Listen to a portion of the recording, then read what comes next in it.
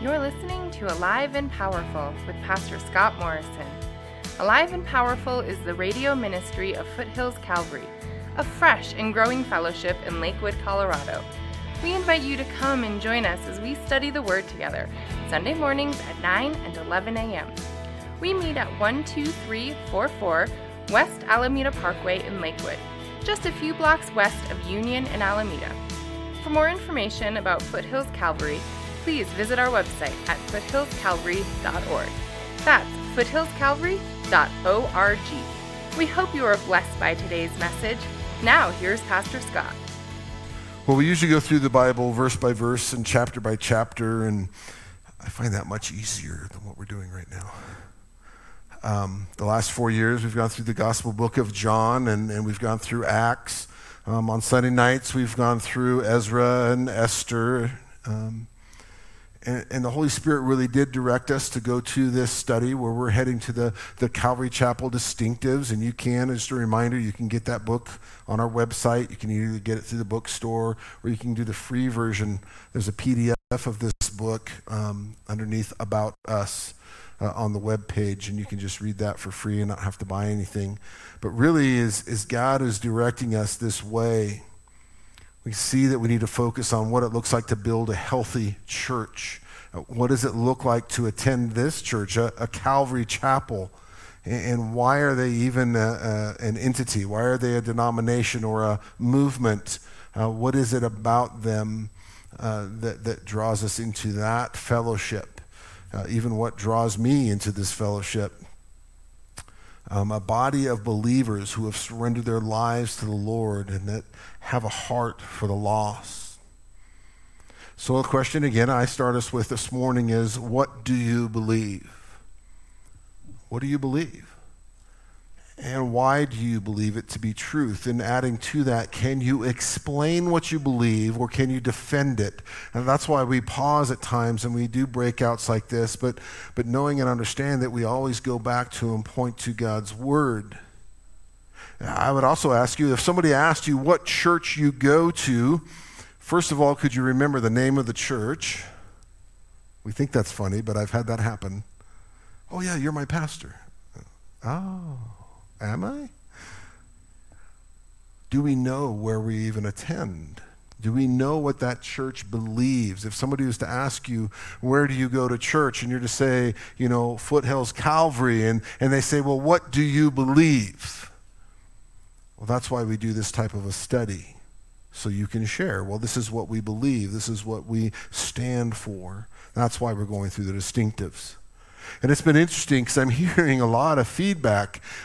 These last couple weeks really it's harder. I'd rather do verse by verse. Can we just get to verse by verse? But God is doing something even in these. And even after the first service, the conversations that I had out in the foyer with different people and what God is stirring in their hearts and how God is moving through these messages, well, it's definitely the Holy Spirit moving in and through it. So knowing and understanding what we believe is important. There's some things that come up that I didn't even think were prepared for in the study. And I was remembering as I was putting this together, I can think of sitting there and I'm listening to Pastor Nate and he's preaching the word and I'm taking notes like crazy, and we get done and my notes had nothing to do with what the message was about. But it was God's word, and it was the Holy Spirit speaking to me where I was. He met me at that point of need. He used his word to do that. Two things for us to remember is it's good for us to have everyone to have a sense of understanding of the workings and the organization, the structure of church, and why we teach the way we do, why we operate the way we do. And we have to remember that everything in this book points to Scripture. Remember this book, the Calvary Chapel Distinctives, is a man-written book. It's not Holy Spirit inspired like the Bible, so we set that aside. It is written by man, but it shows and shares the vision. It references everything back to Scripture, and it points us to the cross on a continuous basis. It brings a greater amount of confidence when we know, as we look in God's word, it brings a confidence in knowing what we believe and why we believe it, that our faith in him will grow, and then we're able to share our faith even more boldly because we truly understand it. And so far as we've studied the last couple of weeks, we've discussed our calling. We're first called to surrender to God. And then in that calling to surrender to him, we're called to serve him. And then we talked about church, God's model for church based on Acts 2:42. They were continually devoting themselves to the apostles' teaching and to fellowship, to the breaking of bread and prayer. And then church government based on the Old Testament model of Moses.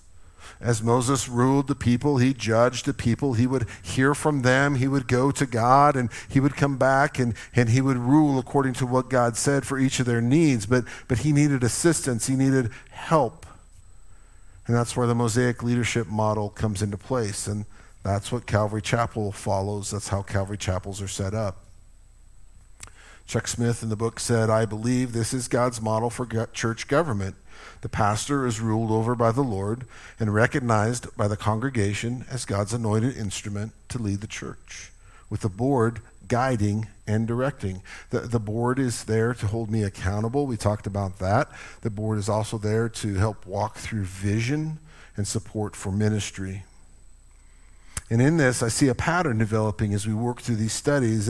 Even before we started this study in the distinctives, this book, the Calvary Chapel Distinctives, helps us focus on one of them. And that first one that really is what I heard and understood, as Chuck Smith would say, is simply teach the Word of God simply. Don't get caught up in all this other stuff. Just teach God's Word. Well, then we begin to grow a bit and learn and process, and then we see how that spilled over into worship. Simply worship God, simply. That became the theme for the worship workshop, to simply worship God. So then we simply respond to God's calling on our life. We simply organize the church according to Scripture. We simply spend time with brothers and sisters in the Lord. We simply break bread together, as we'll do at the close of service today. Simply pray with and for each other. If we do these things and stay focused on these things, God will grow the church. He'll grow us individually and corporately. See, the problem is we bog things down with too much of our own theology and doctrine and questions and things that we really haven't gone to the Lord about, and we let that shift us and what it is we believe and why we believe it. Today, it's to simply be empowered with the Holy Spirit, building the church God's way, which really is the title of our message this morning, Empowered by the Holy Spirit, Building the Church God's Way. And two scriptures I want you to think and to mark out, to highlight, to memorize, to study, to meditate on. It's going to be Acts 1:8 and Zechariah 4:6 and the last part of verse 6. To start with, in Acts 1:8, you and I are going to be powerful witnesses for Jesus Christ. Acts 1:8 was the theme verse as we studied through the book of Acts. You will receive power when the Holy Spirit has come upon you, and you'll be my witnesses in both Jerusalem and Judea and Samaria and even the remotest part of the earth. And then how will the church be built? It's hand in hand with that. Not by might nor by power, but my spirit, says the Lord of hosts. So we start with being empowered by the Holy Spirit. There's been a great deal of damage done by people operating outside of the directions and boundaries and guidelines that are in the Bible concerning the Holy Spirit. When emotions and feelings become the only thing that's remembered from a Sunday morning worship service, there's something wrong. I can't tell you how many times I had conversations with somebody throughout the week and that attend another church, and I asked them, how was church? Oh, it was great. Oh, okay, what did you learn? Well, I always hear an answer, well, worship was amazing, and the pastor, he is so funny. We laughed so hard. It felt good. Well, great. What were the worship songs? What was the message about? What did God's word say to you? they can't recall. They don't remember. And I know that's the same for all of us. We grab bits and pieces here and there of things and kind of put it together, and I can't remember what I taught on the week before sometimes. But there should be something within us that is spurring us on to go a little deeper, to know him and to understand, and to know we come to church on a Sunday morning not just for good feelings. Not that it's bad to feel good. It's been awesome this morning to be in fellowship and have conversations in the foyer, and we had first service and we had worship and have conversations again with people in between services, and man, it's good. And there's purpose in that. But why are we here? To be in God's word and to be drawn into his presence. It's not just feeling good. That's when we come, as I said last week, we become a church that is a mile wide and an inch deep. It's important for us to understand the Holy Spirit's involvement in our eyes. And as I see this theme of simplifying come unfold and into everything that we're doing, it's removing those things that would hinder us, removing those things that bog us down in our faith and our walk with the Lord. And so in this today, simply be empowered with the Holy Spirit. Don't put your rules, don't put your understanding into it. Have faith. Read God's word. Study God's word. Meditate on God's word. And then pray. Pray that God would fill you and use you. And remember, Chuck Smith's background was Pentecostal. He was part of the Pentecostal movement, Foursquare Church. Yet he always felt like he didn't fit. He believed in the Holy Spirit. He believed in the gifts of the Spirit, but he was delusioned by the feelings and the emotions that were being manipulated.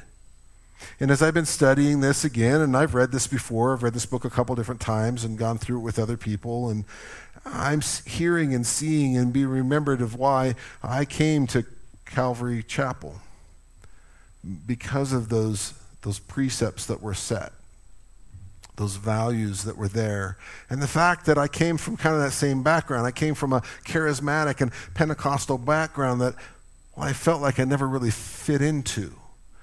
It was a battle that I always had, and I had to walk away because I wasn't able to fulfill that Pentecostal charismatic role that was expected of me. I felt guilty after getting off the platform at times. Just work everybody up. Get them all excited, jumping up and down. Feelings and emotions. That's one of the first questions I had for Pastor Nate before we really decided we were going to be here is, well, where do you stand? What is your view on the Holy Spirit's involvement in our lives today? And we're about to unpack that answer. And the fact is that I agree that there is solid biblical backing for this position. I believe there is indeed an empowering of the Holy Spirit that occurs in the life of the believer that's separate from the indwelling of the Holy Spirit that occurs at the time of salvation. The Apostle Paul even asked the Ephesians if the Ephesians had received the Holy Spirit after they believed. See, Philip had gone to Samaria to preach the gospel, and many believed and were baptized. Then when the church in Jerusalem had heard that the Samaritans of all people had believed and received the gospel message, they sent Peter and John to them. And we see it in Acts 8:15 through 17. And they came down and they prayed for them that they might receive the Holy Spirit, for he had not yet fallen upon any of them. They had simply been baptized in the name of the Lord Jesus. They began laying hands on them, and they were receiving the Holy Spirit. Again, an experience of the Holy Spirit that is separate and very distinct from salvation. When Peter addressed the crowd, as he was teaching them at Pentecost, they were cut to heart. They didn't know what to do. And we see in Acts 2:37 through 38, they said, now when they heard this, they were pierced to the heart and said to Peter and the rest of the apostles, brethren, what should we do? And Peter said to them, repent, and each of you be baptized in the name of Jesus Christ for the forgiveness of your sins, and you will receive the gift of the Holy Spirit. So as we see God's word, we see a threefold relationship with the Holy Spirit and the follower of Christ. In the Greek, we see three prepositions: para, P-A-R-A, N, E-N, and epi, E-P-I. Para, N, and epi. Back when we were studying the Gospel of John, we saw the role of the Holy Spirit come into play in John 14, 16 through 17. He says, I will ask the Father, and he will give you another helper that will be with you forever. That is the Spirit of truth, whom the world cannot receive because it does not know him, see him, or know him. But you know him because he abides with you and will be in you. So the Holy Spirit with you, para, walking alongside of you and I. And at the end of verse 17, in you, that Greek preposition en, literally meaning he's going to dwell in you at that time of salvation. So before you and I accepted Christ, before we became a believer, the Holy Spirit is walking next to us. The Holy Spirit guiding us. The Holy Spirit is the one that opens your eyes, that brings conviction, that opens your heart and the ability to receive and accept Christ, to repent and to believe. It's the Holy Spirit who gives us that understanding and the ability to accept Christ. Then at that point, in you, we also believe that as soon as a person accepts Jesus Christ as Lord, it is in that moment that the Holy Spirit comes in, cleansing all sin, taking control and ruling over our life. And we've talked about that before. We don't see at that time of conversion. There's not a beam of light that comes down on the person and just kind of, now they're saved, they're full of the Holy Spirit. It's something that happens internally. It's not seen, but it's a change and a transformation that's happening within them. It's with this that we keep in mind and remember the Apostle Paul's words in 1 Corinthians 6, 19 and 20. As he says, or do you not know your body is a temple of the Holy Spirit who is in you, whom you have from God, and that you are not your own? For you have been bought with a price. Therefore, glorify God in your body. You see, your body and my body are a temple of the Holy Spirit. He also told the Ephesians, and I like the New Living Translation in this, do not be drunk with wine because it'll ruin your life. Amen? Instead, be filled with the Holy Spirit. Don't be drunk with wine. It'll ruin your life. Instead, be filled with the Holy Spirit. That's what we all need. Every believer is thus filled with the Holy Spirit. And according to Scripture, guided by and continually filled with the Holy Spirit.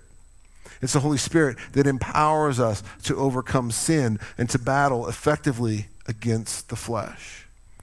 We quote Galatians 5:22 all the time, the fruit of the Spirit. We like that one. But earlier in that same passage, in verse 16, it says, walk by the Spirit, and you will not carry out the desire of the flesh.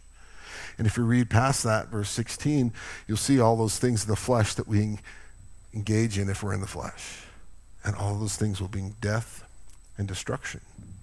But as the Holy Spirit engages in our lives, as we surrender to him, then all of a sudden we're going to have love and joy and peace and patience and kindness and goodness and faithfulness and gentleness and self-control part of our lives. It's the Holy Spirit that gives us the power to overcome our fallen and sinful nature. The Holy Spirit that transforms us. The Holy Spirit that conforms us to the image of Christ. And so we've seen the Holy Spirit walk alongside of us, drawing us to the Father, and then cleansing us and empowering us. And now we see epi, to come upon us, the Holy Spirit coming upon us. Back in Acts 1:8, you'll receive power when the Holy Spirit has come upon you, and then we'll be witnesses to him. Notice it doesn't say that the Holy Spirit will come upon you so you can conjure up a big Holy Spirit power ball and throw it at the congregation. Or it doesn't say that the Holy Spirit's going to come upon you so you can fall on the ground and bark like a dog or laugh uncontrollably and flop around causing a scene. It's not what it says. it says that the Holy Spirit will come upon you or overflow you. And that overflowing aspect is when the Holy Spirit fills you and flows out of you as you respond to God's calling on your life and individual opportunities that he gives you. Remember, God is a God of order. He doesn't do things chaotically, and he doesn't do things against what his word says. You and I, as a believer, are a vessel, a witness of what God has done in your life and in others' lives, a witness into what God is currently doing, a witness into what God's word says and how it impacts our lives. And it's the Holy Spirit that empowers us to be that effective witness. And I've told this story before, but when I first became obedient to the Lord, and Pam and I reconciled, and I was following him and going back to that calling that he had originally given me to go into ministry, I started to go to school at Red Rocks Community College to get some prerequisite classes out of the way before I headed off to Bible school. And in that, I'm a 32-year-old in a place full of 18-year-olds. But everywhere I went in the Commons, I would always have my Bible open and out on the table as I was studying and working on classwork. And pretty soon we had prayer meetings happening in different places, different halls on different days with different kids. Had different conversations with people sharing the gospel message. And God just opened up door after door through that process. And one day I'm sharing the gospel message. I'm going down the Romans Road with a young man. And I'm just sharing with him, and we're having a great conversation, and a girl comes up kind of out of my peripheral vision, screaming, yelling, cussing, cursing God, cursing me, just vile. And immediately, just that presence and power of the Holy Spirit, I turned and calmly just said, well, I'm sorry that you feel that way. The reason you do is, and I went down this list. And she just began to weep, and then she ran away. So she was gone. So then I just turned back to the young man, and I said, okay, well, back in Romans, and he's like, no. What just happened? And I said, well, it's the Holy Spirit will take care of things. You know, as we surrender our life to the Lord, the Holy Spirit comes in, and he empowers us and enables us to handle things. And he goes, well, do you know her? And I said, no, I don't know her. Never seen her before. Don't have her in any of the classes. He goes, but I do know her, and I've known her since elementary school. And everything you just told her is what is going on in her life and why she's so angry. How did you do that? And so then we start talking about the Holy Spirit instead of the Romans Road. God will empower you and equip you at every moment that you need. We have to have confidence in that. But in that, you've got to prepare. You've got to be in the Word. You've got to make sure that you're right with God and you're doing the right thing so you can then be equipped and be that Holy Spirit empowered ambassador that we talked about as we studied the book of Acts. You can be an effective witness. That's the ideal plan that God has for each of us. That our lives would be an instrument that he can use to spread the hope of the gospel message through our families, through our community, around the world. That's the plan. Jesus even engaged the disciples in regard to the Holy Spirit in John 20, verse 22, and he said, when he had said this, he breathed on them and said to them, receive the Holy Spirit. See, at this point in Jesus' ministry, the disciples were definitely believers. They were following him.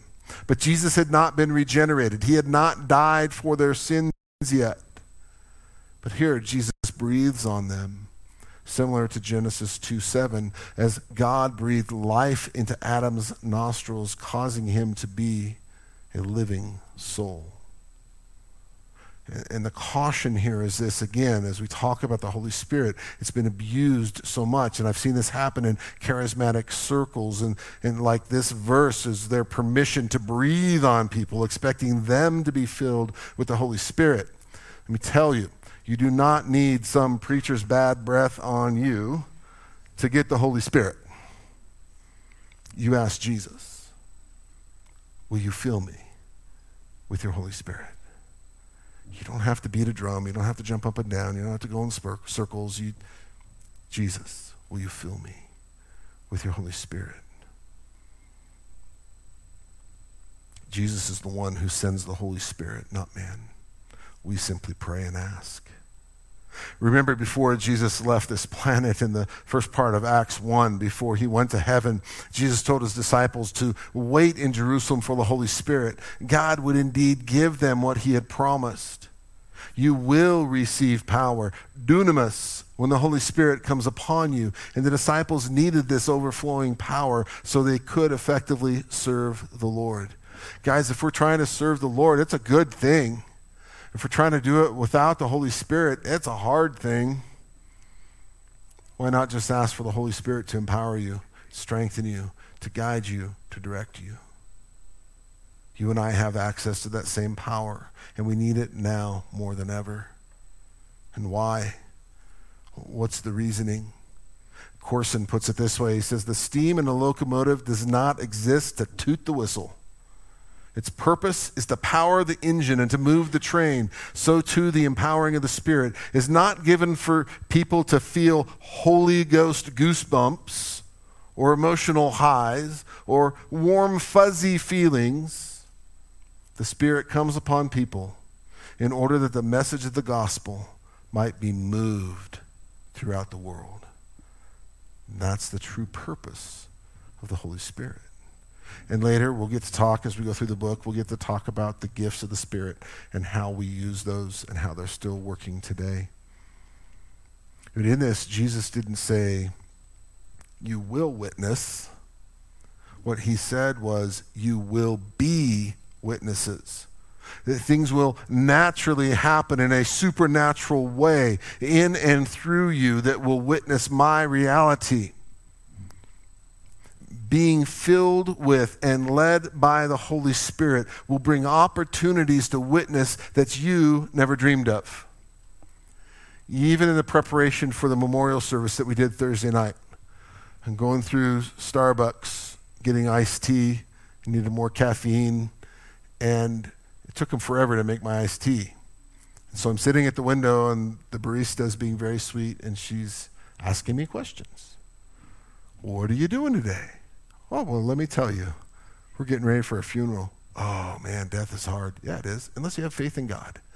And we spent the next 60 seconds just talking about faith in God and heaven and eternity. And then my drink came, and but I'm not done. There's more. And I just prayed and let it go. And okay, God, you planted some seeds. What are you going to do with it? Guys, everywhere we go, we have that opportunity. Every single one of us. Every person we talk to, we're at the restaurant and just, hey, we're about to pray for our meal. Would you like us to pray for you? That's how I got to know Katie from Chili's. Pretty soon she's sitting in our booth with us. And then when we'd come in, she'd come in and sit down with us. Take those opportunities that God gives you and watch. You will do things you never dreamed of. Billy Sunday used to say, the Lord has anointed me to preach to the guttermost parts of the earth. Well, what made Billy Sunday tick? What drove a D.L. Moody or R.A. Torrey or a Charles Finney? These great men of God that proclaimed the gospel. Read their biographies. You're going to see that without exception, each of these men had an undeniable encounter with the Holy Spirit. The Holy Spirit had filled them and had changed them in such a way that their dynamics changed and they proclaimed the gospel boldly. An encounter with the Holy Spirit will change you. It'll change how you approach life. Your perspective is different. Your eyes are a little bit clearer. In John 7, Jesus says, now in the last day of the great feast, Jesus stood and he cried out saying, if anyone is thirsty, let him come to me and drink. He who believes in me, as the scripture said, from the innermost being will flow rivers of living water. And then John gives the commentary on what Jesus said in the very next verse, in verse 39. But this he spoke of the Spirit, whom those who believed in him were to receive. For the Spirit was not given yet, because Jesus was not yet glorified. So what would the coming upon of the Holy Spirit look like coming out of a believer? A river of water. The Greek says a flood or a torrent of water. If you've ever seen, when we get those big rainstorms, the backside, the way they did the gutters, just like this chute, and there's a torrent of water coming out of the back of the building, right? That's that picture, the fire hose, right? You ever try to get a drink out of a fire hose? A torrent of water, a river of water. I pray often, God, would you just fill me to so overflowing with your Holy Spirit that even as I walk into a room where there's tension and where there's a clashing of people and there's anxiety and fear and anger, God, let me be so full of your Holy Spirit that I walk in there and that just gushes out of me and changes the atmosphere of the room. I watched that happen in a hospital room when we went to see Mike. I watched the anxiety in that room, and at first it was tense, and all of a sudden it just went poof. And we prayed, and we talked. I watched it happen a little bit on Thursday night at the memorial service. The presence of God. Guys, that's what we're supposed to be. We're the ones that are supposed to change the atmosphere of the room because of how we have surrendered our lives to the Lord and how the Holy Spirit is full in us in such a way that it affects everybody else around us. People should know and see and understand that you're a Spirit-filled believer. You shouldn't have to tell them. They should see it right away. It's through Jesus and the Holy Spirit that our spiritual thirst is quenched. And it's an amazing thing to be filled with the Holy Spirit, but it's even a greater thing to have the Holy Spirit flowing through you in such a way that others are impacted. And this is not just for pastors. This is for every single believer. It's not just for a worship leader. It's not for a deacon or an elder. It is for every single Christian, each of us. Jesus made us 3 promises about the Holy Spirit, and all 3 promises are still in play today and should be actively visible to others. So the question, a simple question for you really, about the Holy Spirit, do you have it?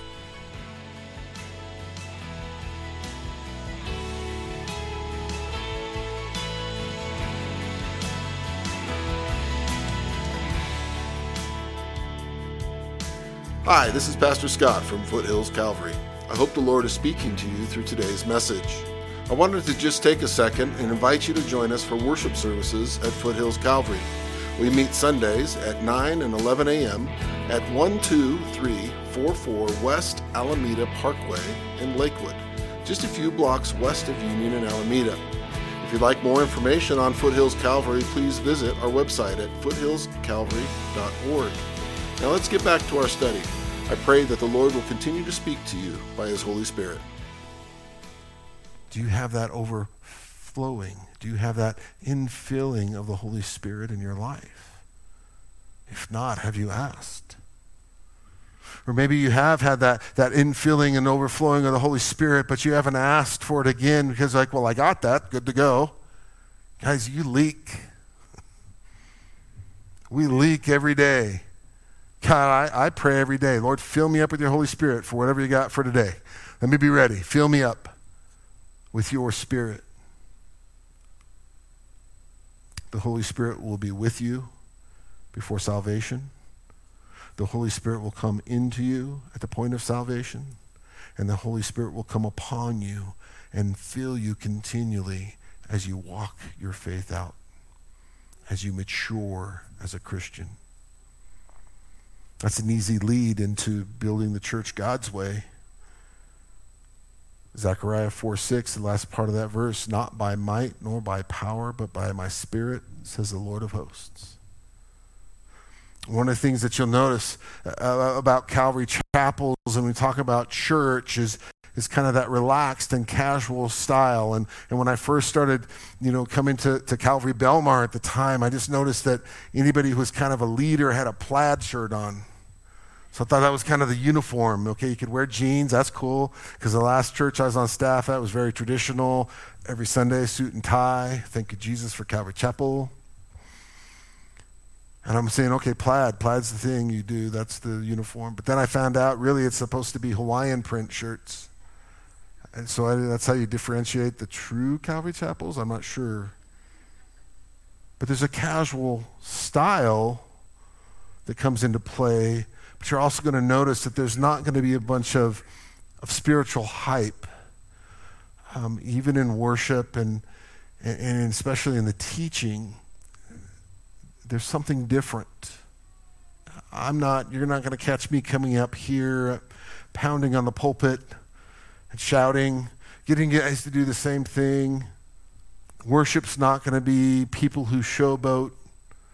You know, what did I say last week? It's not going to be a church of big screens, skinny jeans, and fog machines.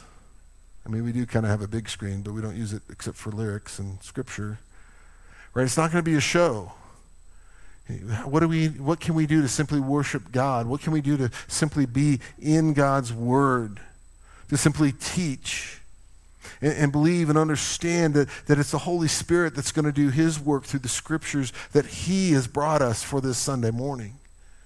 I pray, I study, I prepare to the best of my ability, and I lay it down before the Lord. I come up here when I approach the platform every Sunday. I come up here in fear and trembling. I don't want to do anything that's going to besmirch God's name. I don't want to do anything that would cause any of you to stumble or fall or walk away from God. I even pray as I'm coming up the hill. It takes me 8 minutes if I hit the stoplight on Union. And I'm praying from as soon as I start the truck all the way up here. God, I humble myself before you. I surrender it all to you. I ask for forgiveness, Lord, for whatever thoughts, anything that's going on. I ask for forgiveness. I ask, God, that you would use me this morning. Fill me with your Holy Spirit. Let me be ready. Lord, I pray that you would protect me from myself, protect me from others, protect others from me. God, that there would be no harm. God, that your word would be heard and that you would change lives. Oh, and God, if I'm going to get on that platform and I'm going to cause harm, take me out. I don't want to be there. Take me out. We have to make sure we have the proper perspective. If God is not here, if the Holy Spirit is not involved in what we're doing from this platform or from this church as a ministry, I don't want to be here. It's got to be God. It's not about a man. It's his church. He'll build it. We simply need to be faithful and engage in our relationship with him. I'm not going to get caught up in the hypes and the feelings and the emotions and looking for some scheme to manipulate situations or to manipulate people. Even as people leave the church, for whatever reason they leave, I'm not going to be at the door trying to block them in and say, no, don't go. We'll adjust some things just for you, and we'll give you this title or that title, or we'll give you this authority. No. What is it that God is doing, and what does God have for us? And let's stay focused on that. We all need to pray that God will use us, that God will develop us with a servant's heart, that we can all say, Lord, how may I serve you? And just be ready. Because I guarantee when you start praying that in earnest, he's going to stretch you. God, how may I serve you? As we grow, it's all in God's hands. And God brought us up the hill here into this space in the middle of a pandemic. And those words echo in my heart that just in my prayer time and meditation time is get ready for what I'm about to do. In that, we've got to rely on him. We rely on his timing. We rely on his provision. He will build the church. As I said last week when I said, well, God really stopped me. He's like, quit counting. You were counting for a reason. Now we don't need to count anymore. Stop. I will bring those who need to be here. Those who need salvation. Those who need healing. I will bring them. You just be obedient. And that's for all of us. He will build the church. Our church, even though it's a Calvary chapel, it's going to have its own personality. We're not going to look like another Calvary chapel. We're not going to look like Pastor Cody's or Pastor Mike's or Pastor Ed. We are who God has created us to be. Core values, doctrine and beliefs and theology, same. Personality different, right? There have been times that I've panicked a bit, and I've shared with you guys about that. We want to be honoring to God. We want to do the wise thing. Sometimes we struggle. I struggle. How are we going to do this? What if I burn it down? What if people don't come back from COVID? What if the economy collapses? What if the government loses the rest of its marbles? What if they take our freedom away? What if? What if? Well, Zechariah 4:6 is what if, not by might nor by power, but by my Spirit, says the Lord of hosts. By God's Spirit, he will build the church. And the Lord then took me directly to Isaiah 43:19. Behold, I will do something new. Now it will spring forth. Will you not be aware of it? I'll even make a roadway in the wilderness and rivers in the desert.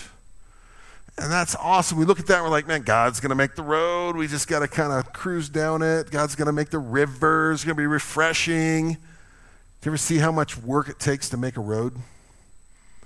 Right? They bring in the engineers. They get the bulldozer, and then there's a boulder in the way, and they blow it up. And when the road's done, it's nice.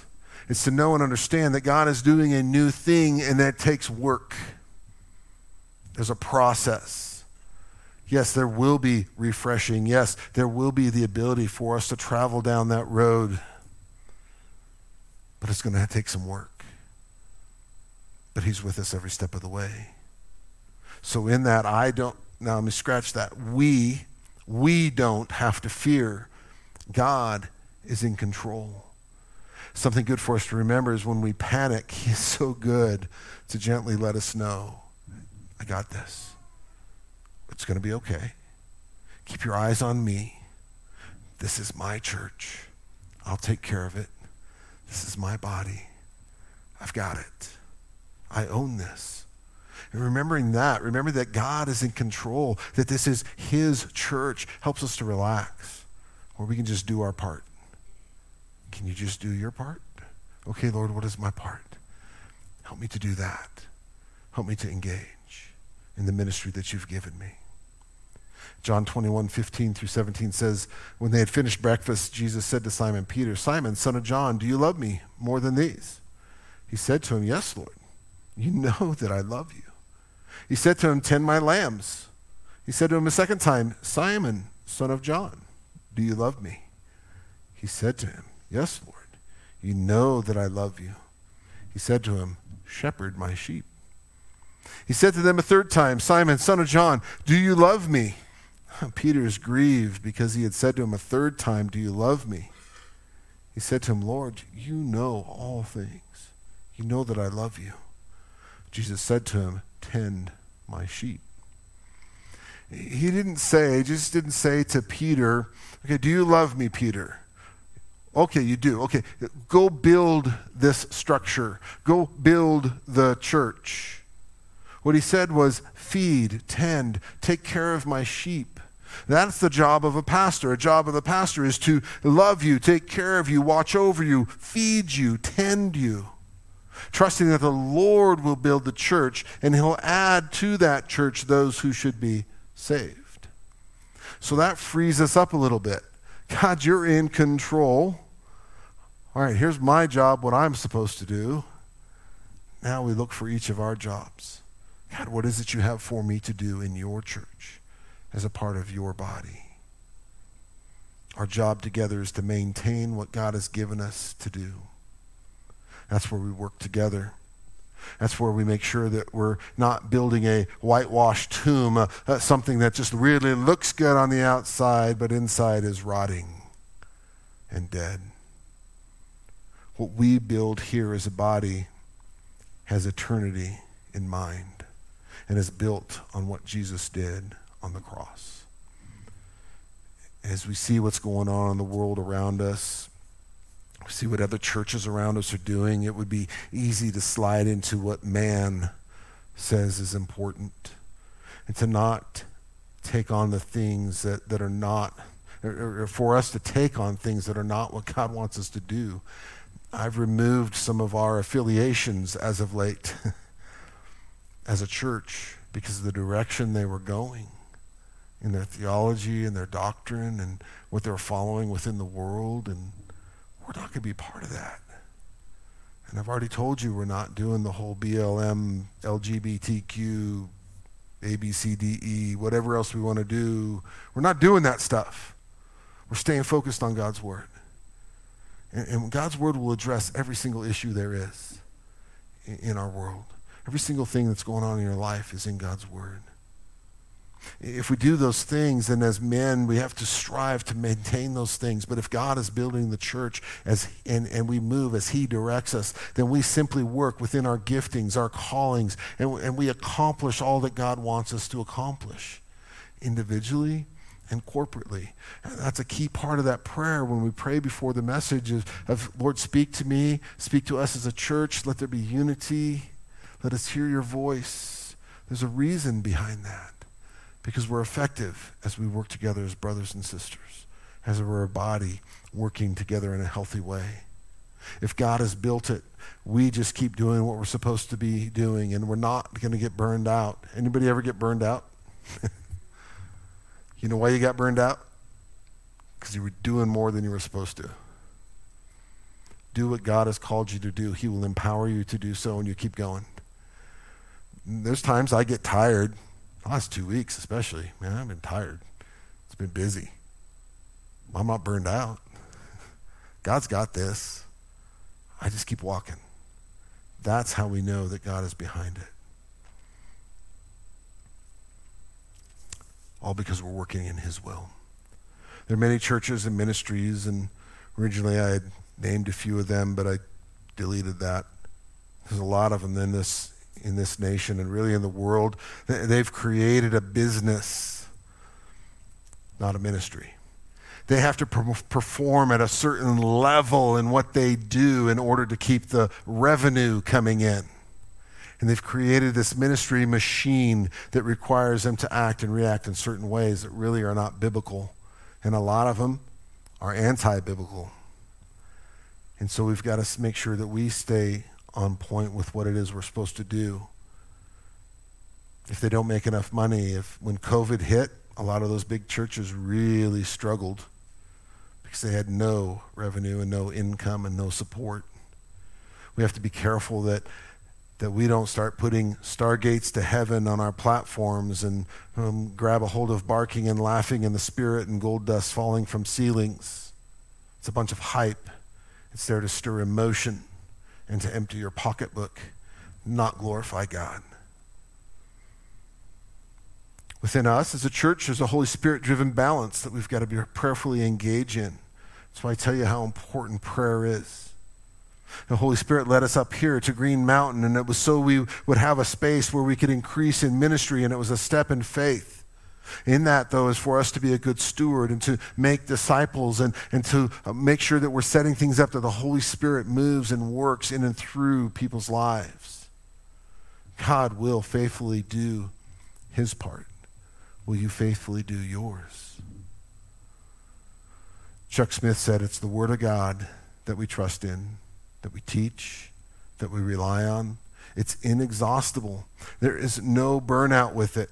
It just keeps going on and on and on.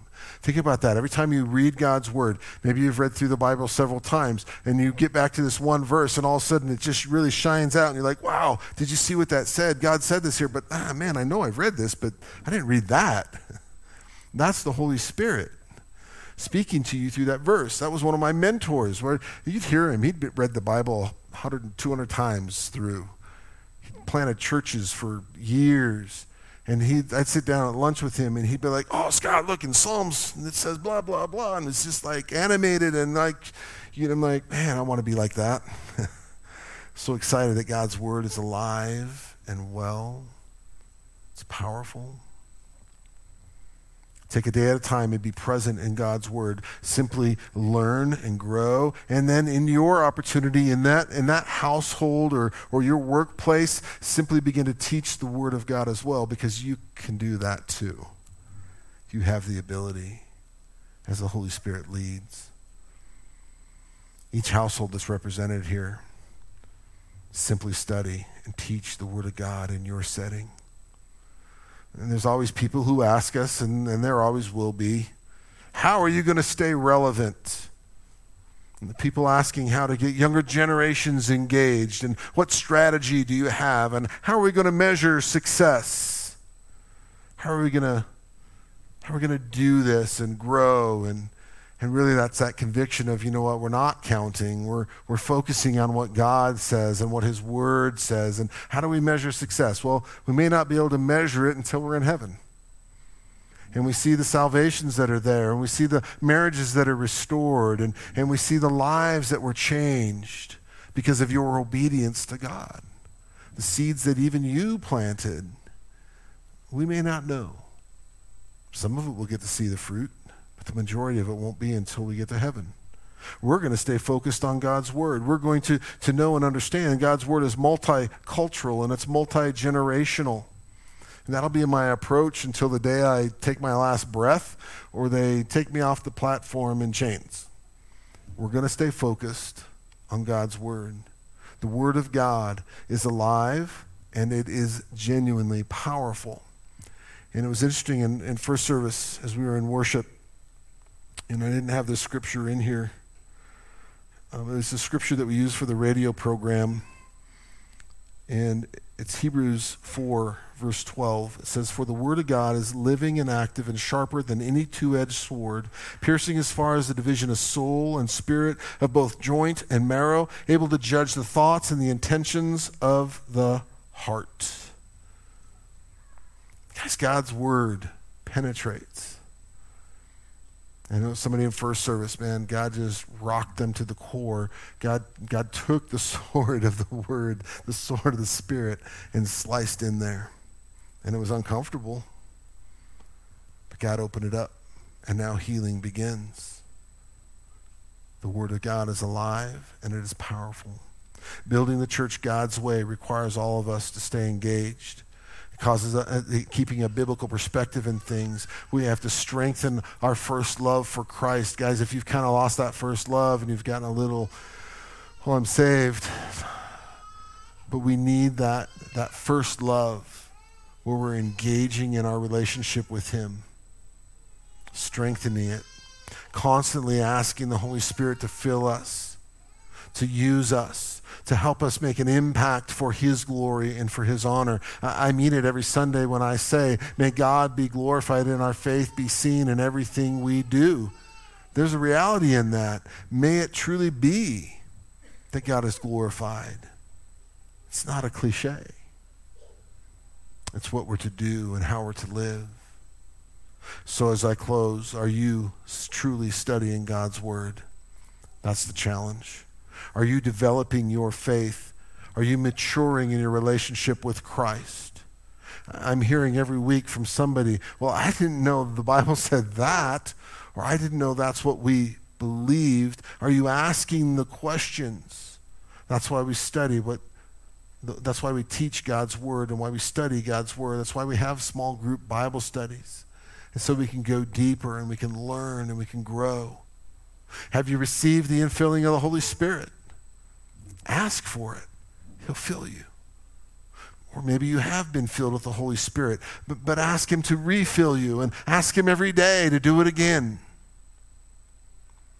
And once you're filled, are you pouring out what God has poured into you to make an impact in others? Do you understand that your body is a temple of the Holy Spirit? Are you treating it as such? What are you eating? What are you drinking?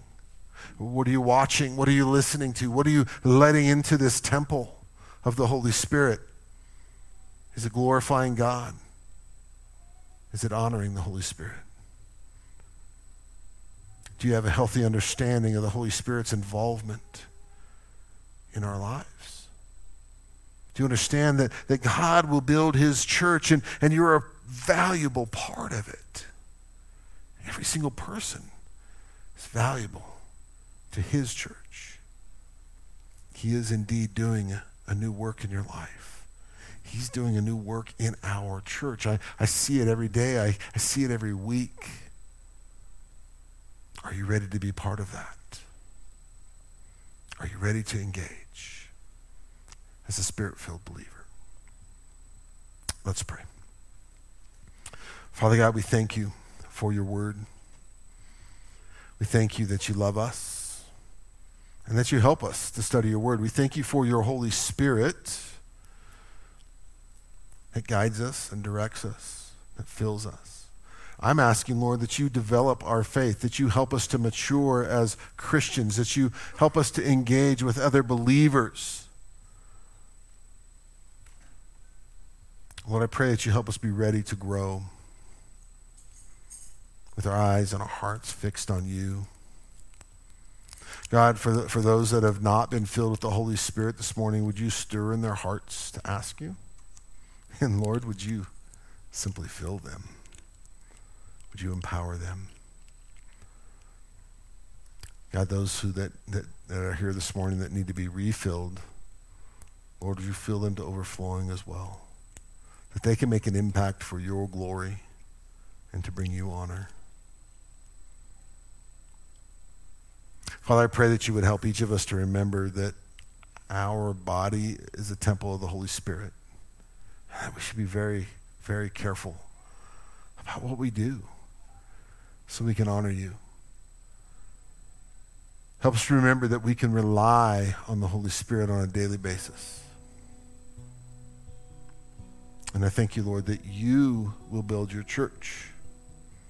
And I truly do ask that you help us to do our part.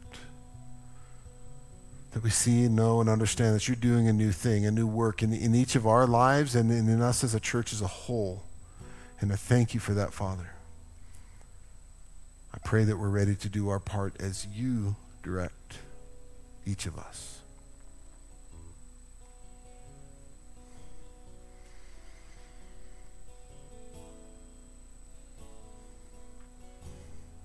As we talk about the Holy Spirit this morning, the Holy Spirit is what brings that transformation process in and through our lives.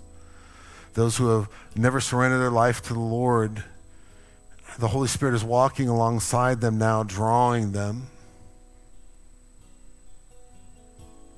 The whole gospel message and the influence of the Holy Spirit, it's all about restoration. It's a restorative process. We talk about it every Sunday. And I ask you, are you interested in restoring your relationship with God?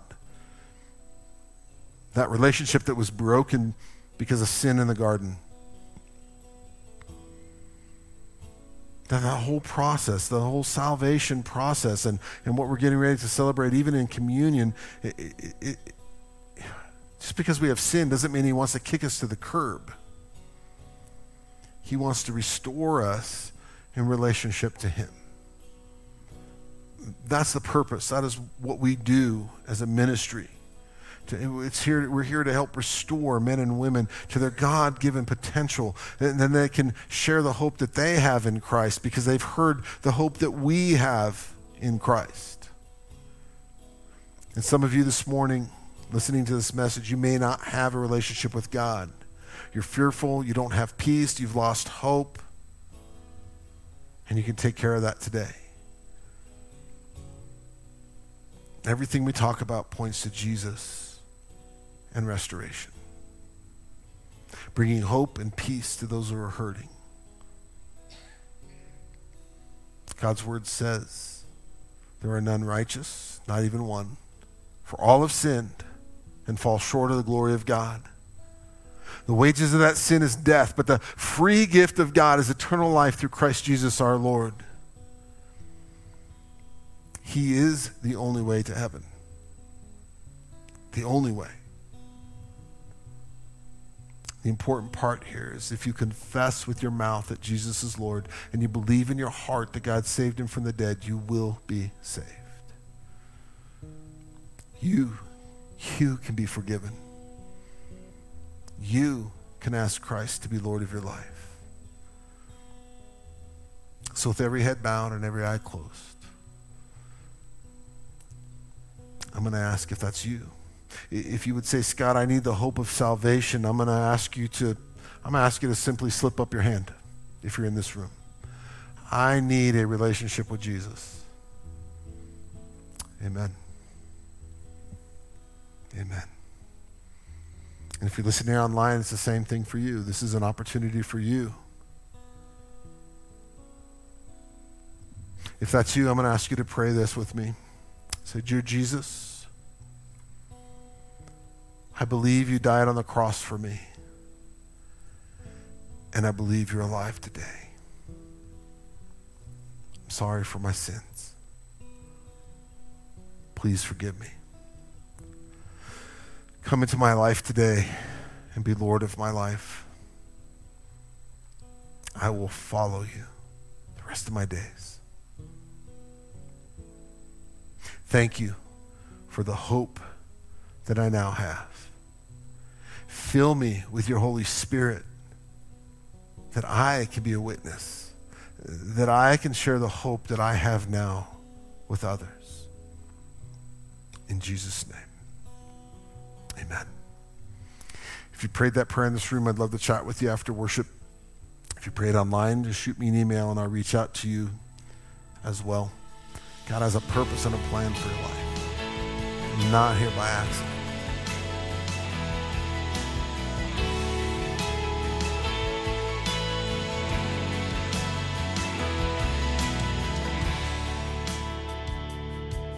This has been Alive and Powerful with Pastor Scott Morrison.